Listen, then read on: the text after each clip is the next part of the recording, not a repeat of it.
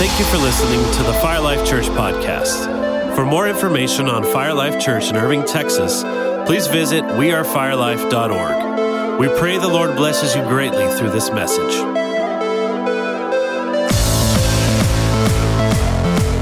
Good morning, good morning. You guys good? Yeah? So, there we go. Open your Bible set to there. We can just jump straight into it. I'm glad y'all are doing well, those couple that said, yeah, you got the joy of the Lord. Amen?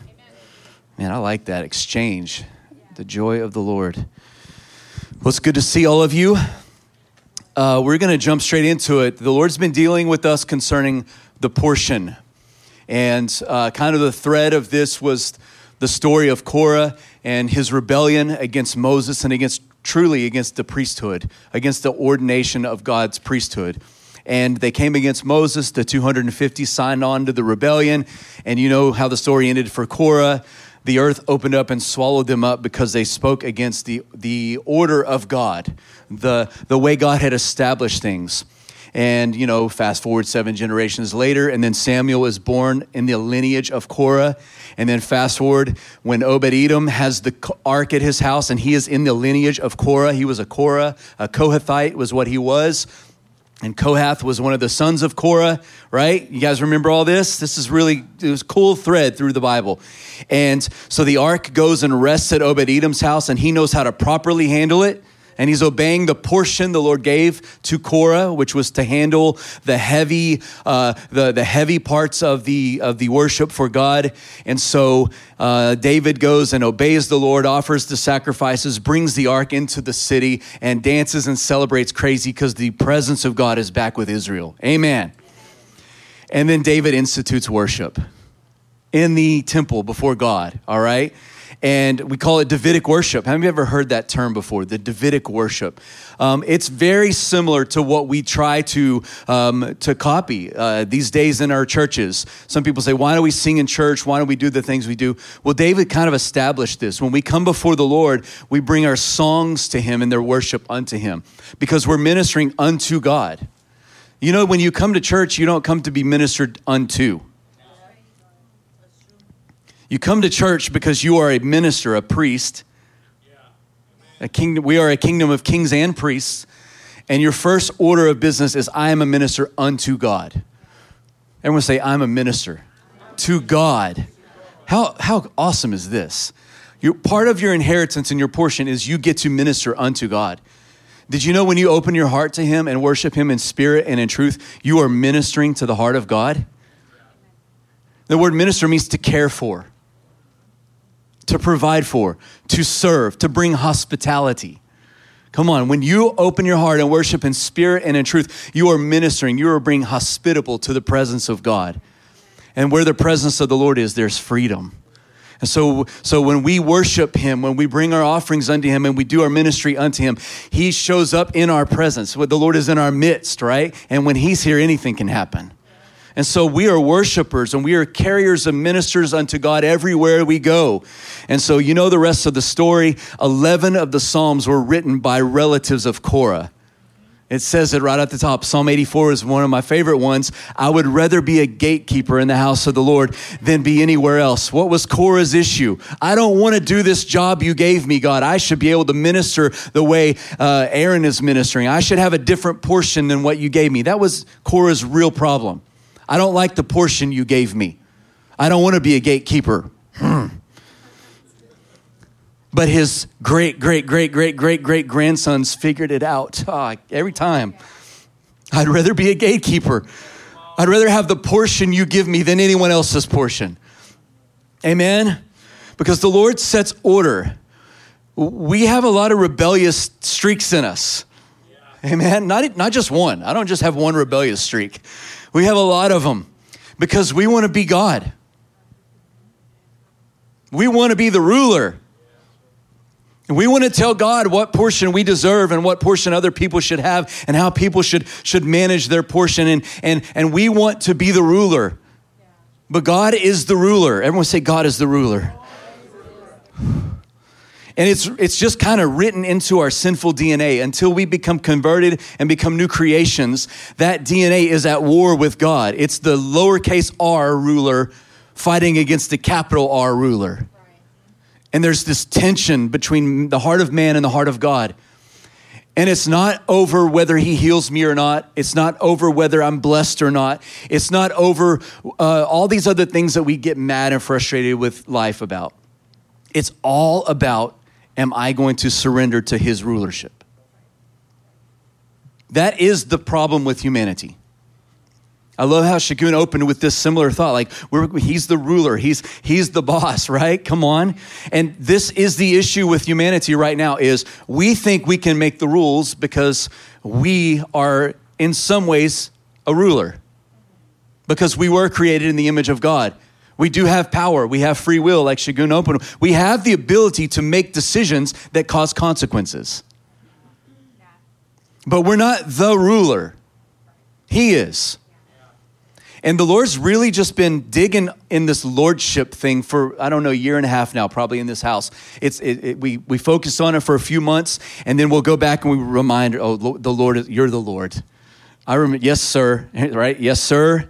You are Lord. I am not Lord. I don't know anything. You know everything, right? Come on. And the Lord's still dealing with this in our house, in this house. I don't want to talk about the world. I don't want to talk about other churches. Come on, that's ridiculous. They're doing the best they know how. Bless them in Jesus' name. I don't want to talk about other religions. I want to talk to our house. You've chosen to come here, and there is a specific word that's for this house when you choose to come to the house. I want to speak to your heart. And so when the Lord tells me, Jared, keep hitting on lordship, on portion, on ruler, then I know it's not for them. And for me, it's not for you. It's for me. I want the issue of lordship once and for all settled in my life, in every area. It's like if someone came to me and said, hey, Jared, is Jesus Lord of your life? Give me proof.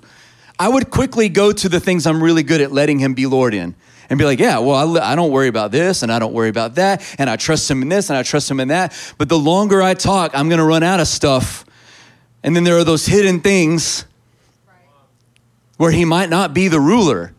And guess what he wants? He wants that thing that I hide. He wants that more than he wants all the stuff I show everyone else. You guys, it starts out in Exodus 20, verse 2 and 3. 1, 2, and 3 there. God is establishing order. And he's going, guys, listen to me. I'm not making these rules because I'm a tyrant. I'm making these rules because if you will follow them, you will prosper. Like, you can do your own thing. Like, what's the Bible say? There's a way that seems right unto man. Oh, you can do what you want. You can. However, what happens when we go the way that seems right unto man? It leads to destruction. Like, my way is destructive. You realize that?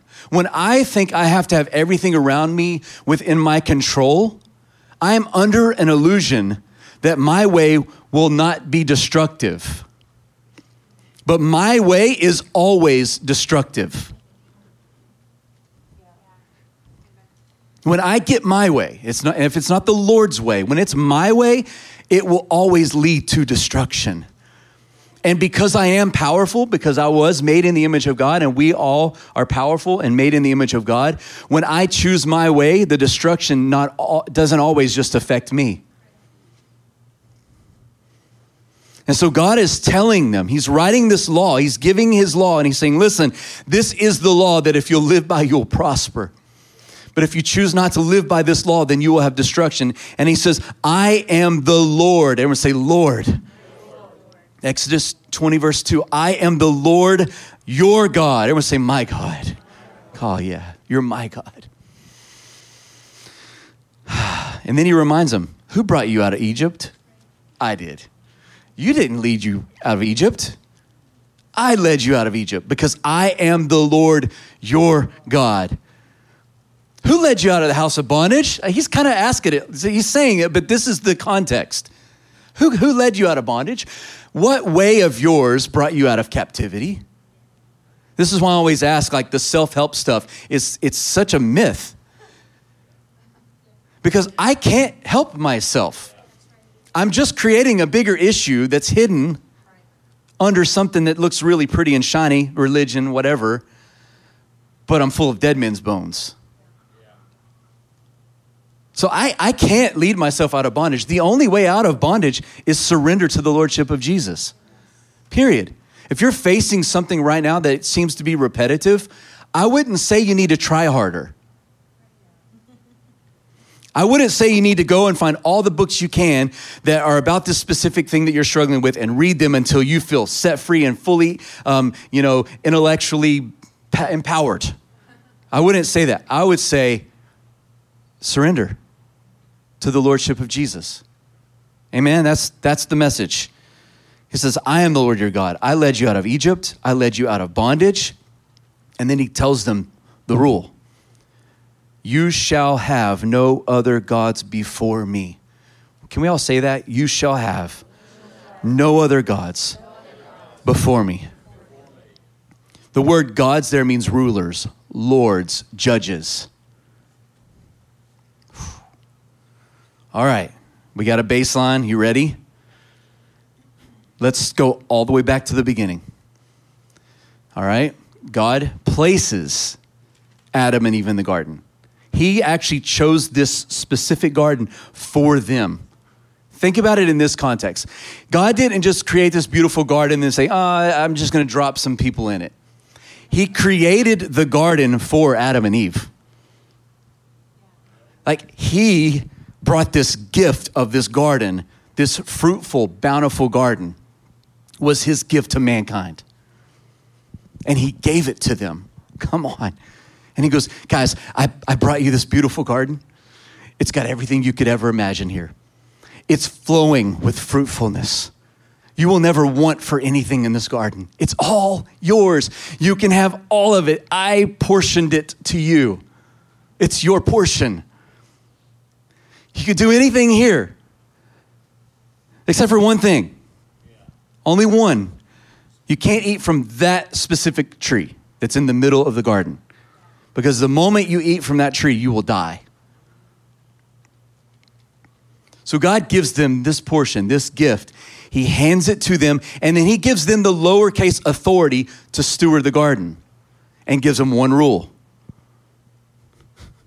Why did he give them one rule? I love this. Danny Sook does this sermon. It's based on his book called Unpunishable. And he talks about this in greater depth, and he's funny, and he's just amazing at this. So if you want to listen more on this, you can. This is where I first heard him talk about it this way. Why did he give them one rule? Because he wanted to establish that he was the ruler of the garden. So he gave them one rule. Even though it was theirs, it was their portion, he's like, I have one rule, because I don't want you to get the idea that just because you have free reign in this garden, that you're the ruler. Because I'm the ruler. I created this. Who built this garden for you? Who made these trees prosper and bring fruit? Who causes the water to flow through this valley? I did this. You didn't. I know it's yours. I gave it to you, but I am the Lord. And I made one rule so that you don't forget that I'm your God. You see, when men and women become tyrants, they don't just make one rule. So when people say God's a tyrant, it's a foolish thing to say about God because he made one rule in the garden. One. Yet when men become tyrants, when women become tyrants, they make rule after rule after rule. And it looks like this. You're here and they want to corral you. And every rule is to make your world smaller and smaller and smaller. But when God makes one rule, it's to make your world larger, larger, and larger. And we fight against the rule. Why would we do this? He's good. He's benevolent. So God is not a tyrant. So anyone that ever feels God's a tyrant, if anyone ever tries to tell you God's a tyrant, remind them, no, his one rule to make him Lord, Jesus, how are you saved? The New Testament tells us. Like we think there's all these rules and there's really one. Confess that Jesus Christ is Lord and he will be the Lord of your life. After that, you get to walk into this garden where he's the Lord and then you get to obey him. Like it's one thing. Everyone gets caught up. Oh, he's a tyrant. No, he's not. God is not a tyrant. God is good. Come on. There's only God's rule can bring freedom. Amen? So the enemy sneaks into this garden, this portion that was given to man, and he tries to tempt them by lying to them. You guys know how many times we talk about this story, but don't ever lose the power of the story. This was the creation of our human condition right here. We shouldn't get bored with the story. He lied to them and he said, did God really say? Like, hear it like this. You're telling me that God built this gorgeous place for you. For me, it's mountains and it's elk running through the mountains and there's salmon and rainbow trout in the rivers. Like my happy place, like it's just gorgeous. It's mountains and streams and trees swaying and the aspen leaves are changing. He made all of this for you. And then you look over on the tree and there's steak on the tree, right? Come on. And there's like mashed potatoes and French fries and cheeseburgers. And then some good stuff too, right? There's some vegetables over there on the side that they're just the extra so that when you're not full with the steak, you fill up on the vegetables. Like this is he's like, he made all of this for you. Yeah. And he told you can have all of it. Yeah, it's all ours. And they start like, this is our place.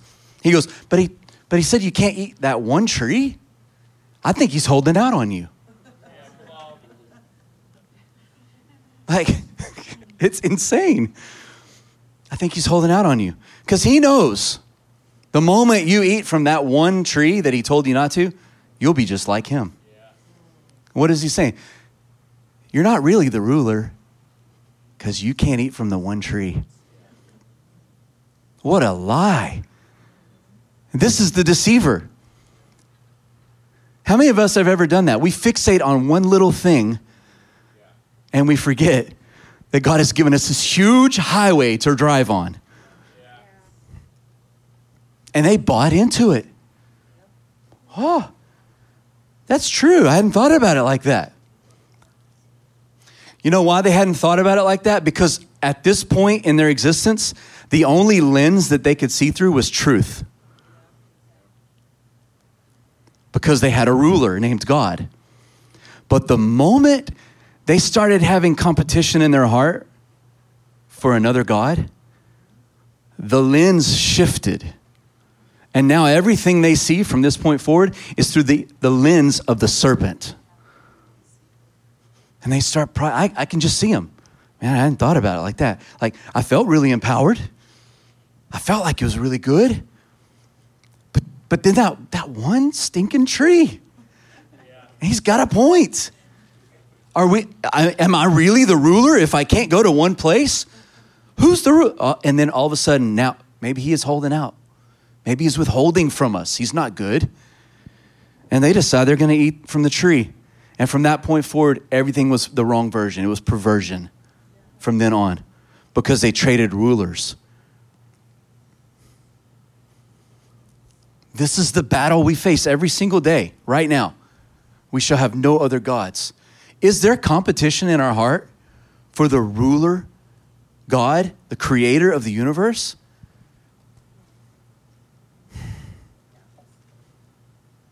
Let's go to Matthew 18. Let's close this up.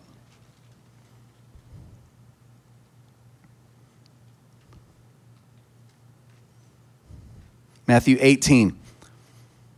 You think after thousands of years we'd figure it out.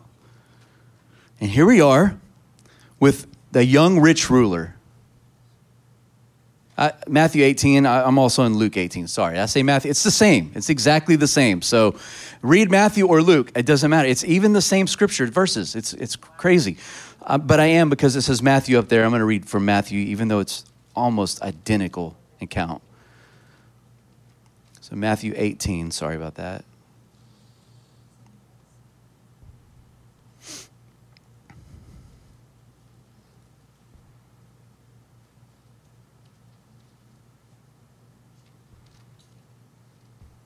I'm wrong. I'm going to Luke. I'm crazy. Don't listen to me right now. I have lost my mind. We're going to Luke 18. That is wrong. All right, I think. I'll watch this back and be like, what were you talking about, dude? All right, Luke 18, Luke 18, verse 18. Now a certain ruler asked Jesus, saying, good teacher, what shall I do to inherit eternal life? So Jesus said to him, why do you call me good? No one is good but one, and that is God. So you know the commandments, right? Do not commit adultery, do not murder, do not steal, do not bear false witness. He's quoting the 10 commandments. Honor your father and mother. And the young man said to him, yes, I know those rules, and I've kept every one of those since I was young. So I'm a good person. So when Jesus heard these things, he said to him, you're still lacking one thing, though. See, lordship is about the one thing. He's like, you're lacking one thing. Why don't you sell everything you have, all your possessions, sell them all, give them to the poor, and then you will have treasure in heaven. And then come and follow me. And look at what it says there. But when he heard this, he became very sorrowful, for he was rich, and he left Jesus. That's one of the maybe the only time that I know of in anyone's encounter with Jesus that they left sad. They left filled with sorrow. And why was he filled with sorrow? He had obeyed all the laws. Hello? Yeah. He did all the religious stuff. He didn't commit adultery. He didn't steal. He didn't bear false witness. He honored his father and mother. He was keeping the commandments. It would look like lordship was settled in him. But God realized, Jesus discerned that there was another issue at heart that had his heart. So pretty much what was happening was he was seeing the access that everyone had to Jesus. And because he was a man who was wealthy, he had access to anywhere he wanted to go. His money got him his way all the time.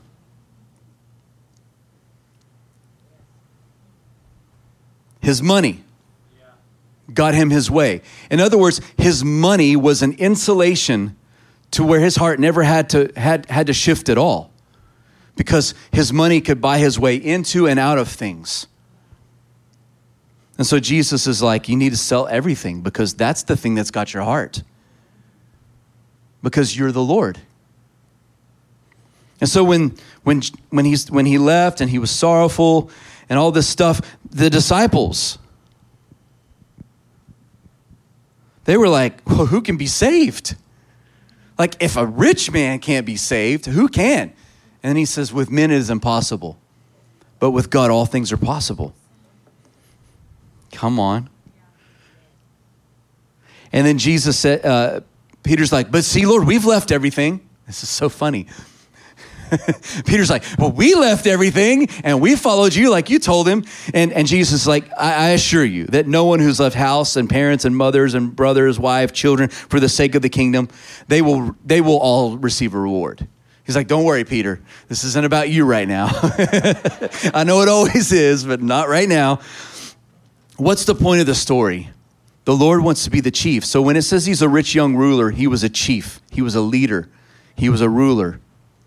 And God wants the thing that sets us up as the ruler. God asks him for the one thing that lets him get his way all the time. Do we have things that help us get our way? Do we have rules that we set up and we call them boundaries? I'm going to let that sit for a second. We have rules that we call boundaries, but all they are is to make sure that my little world gets to stay the way that I want it. Because if so, the Lord might say, I want that thing. For some people, it's money. I need a certain amount of money in my account so that I feel safe. For some, it's health. Like, man, thank the Lord. I have nothing wrong in my body. Everything's healthy. I'm going to have a long, healthy life. I'm not worried about anything. For some, it's relationships. For some, it's fill in the blank. I don't want to be uncomfortable. What's the Lord looking for? It's the one thing. He's calling us to repent from idolatry. It's the same story as the garden. It's just there's competition for him being ruler. So he wants us to remove anyone or anything that we have to check with first before we say yes to him, right? That's kind of what we call idolatry. Like anyone or anything I have to check with before I say yes to God is probably a problem. You guys still okay? Yeah. It's about lordship. I want to close with this, okay?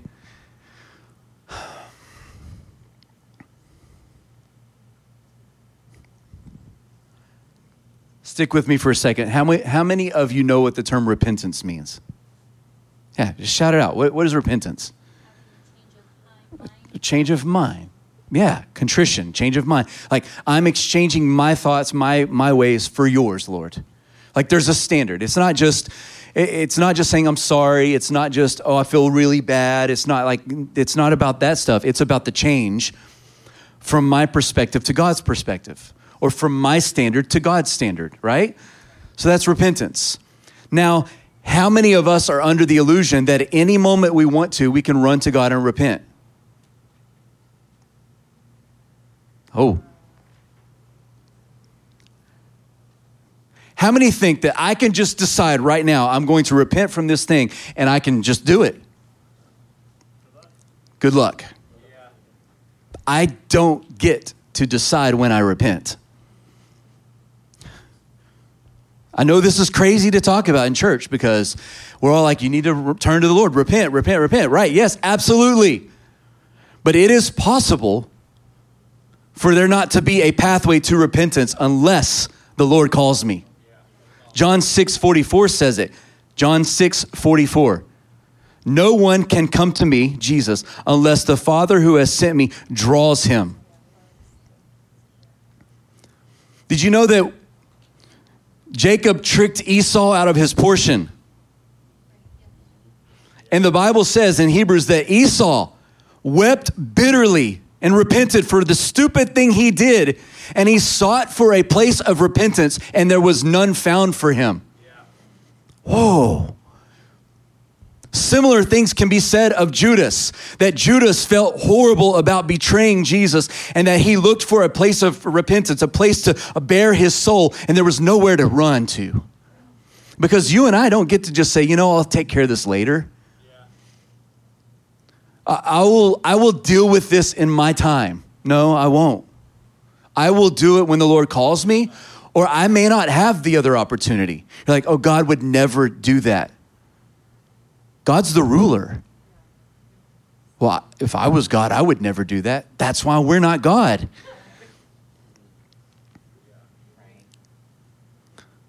Here's the good news about it. If you feel conviction, if I feel conviction, it's because Daddy is drawing us to him.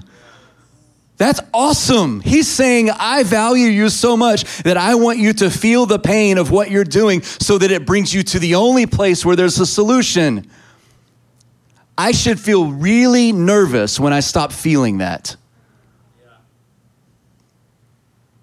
You guys okay? This is about lordship. And if the Lord has been highlighting a specific thing, today is the day of salvation. Right now. Not tomorrow, not next week.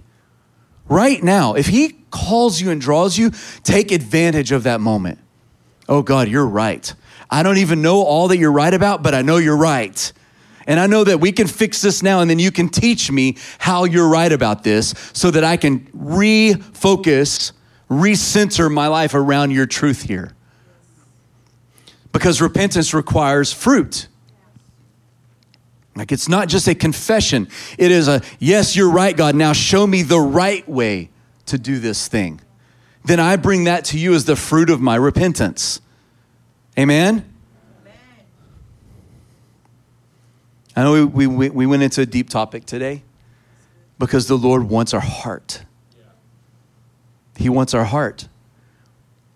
He does not want to compete with anyone else.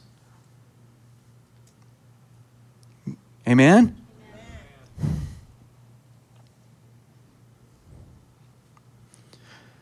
Oh, if we could just have the right president.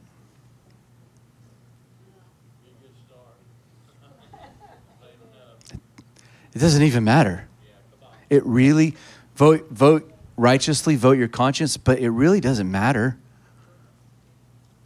God's the ruler. Like, he causes people to rise and fall.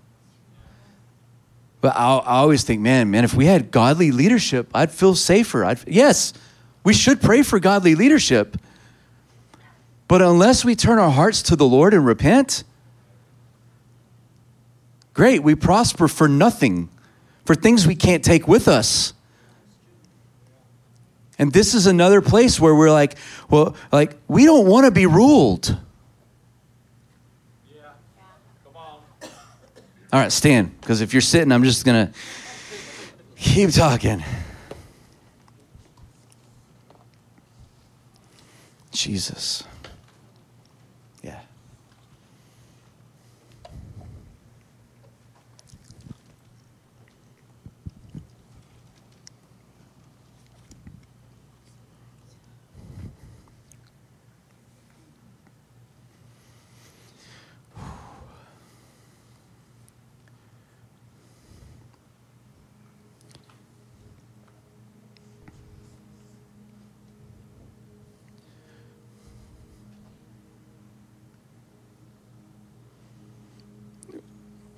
I want to give you a real extreme picture of what lordship looks like.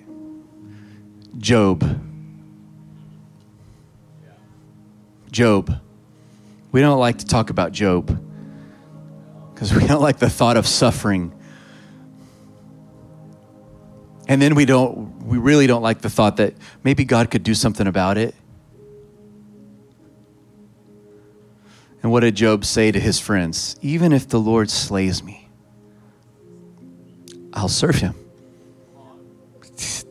The issue of lordship settled in my heart, which is the very reason why God trusted him in the first place. See, when lordship is settled, we gain the trust of the Lord because he knows we belong to him, that he's our shepherd and we're his sheep, and he knows, oh, I can trust them. And it opens up favor, and it opens up blessing, and it opens up things. It doesn't mean we won't suffer and go through the things, some of the things like Job did. That's not the point. The point is, even if he does allow these things to happen, I will still serve him. Even if America keeps going down the terrible road it's going down, I'm still going to serve the Lord. Even if it becomes illegal to preach the gospel and say true things like there's only male and female in marriages between one man and one, even if that becomes illegal, I will still say the righteous thing and trust the Lord with whatever happens to me. And if you think, oh, we're not in those times. Yes, we are. We have some people here from Canada today. They were sharing some stuff this morning, right? Like, they're putting people in jail for religious things that we're supposed to be able to do and say. You're like, well, that's all great, but I just want to do what I want to do during the week. I want my schedule. I want my time. I want the world to revolve around me and what makes me happy. So you get the big picture and the little picture, right? As long as my world isn't shaken up, I'm cool. No, he wants to be Lord. Why? Because he's got a whole garden for us. Hello. He prepared a portion for us. And the only rule is that he's Lord. And we get access to the garden. Come on. So Jesus, come on, let's pray. If Jesus is not the Lord of your life, ask him to be Lord now. Invite him. Just say, Jesus, will you be my Lord? Maybe you've never done this before, or it's been a long time, but just ask him, Jesus, will you be my Lord? Oh, his answer is 100% yes. I would love to be your Lord. But then there's a question he asks back. Will you let me be your Lord? So can we tell him that? Yes, Lord, I will let you be my Lord. Yes, Lord. Yep, even in those things that Help me get my way.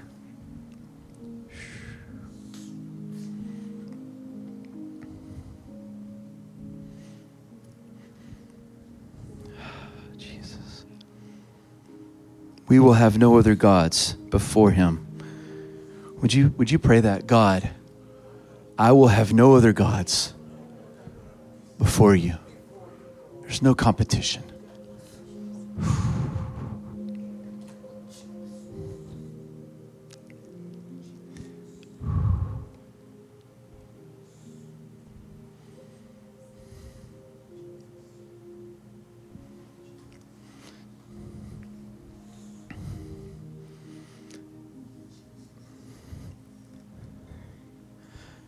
So we're going to close like this, but today requires a response. And I'm going to just say it. You need to come to the front if this is an issue. Like you need to get up and come to the front and recommit yourself to the lordship of Jesus. Like if you're like, oh yeah, I could be the rich young ruler. Oh man, I could be Adam and Eve thinking God's holding out on me. Yeah, I'm competing with his rulership in my life. If that was you at all, please come to the front.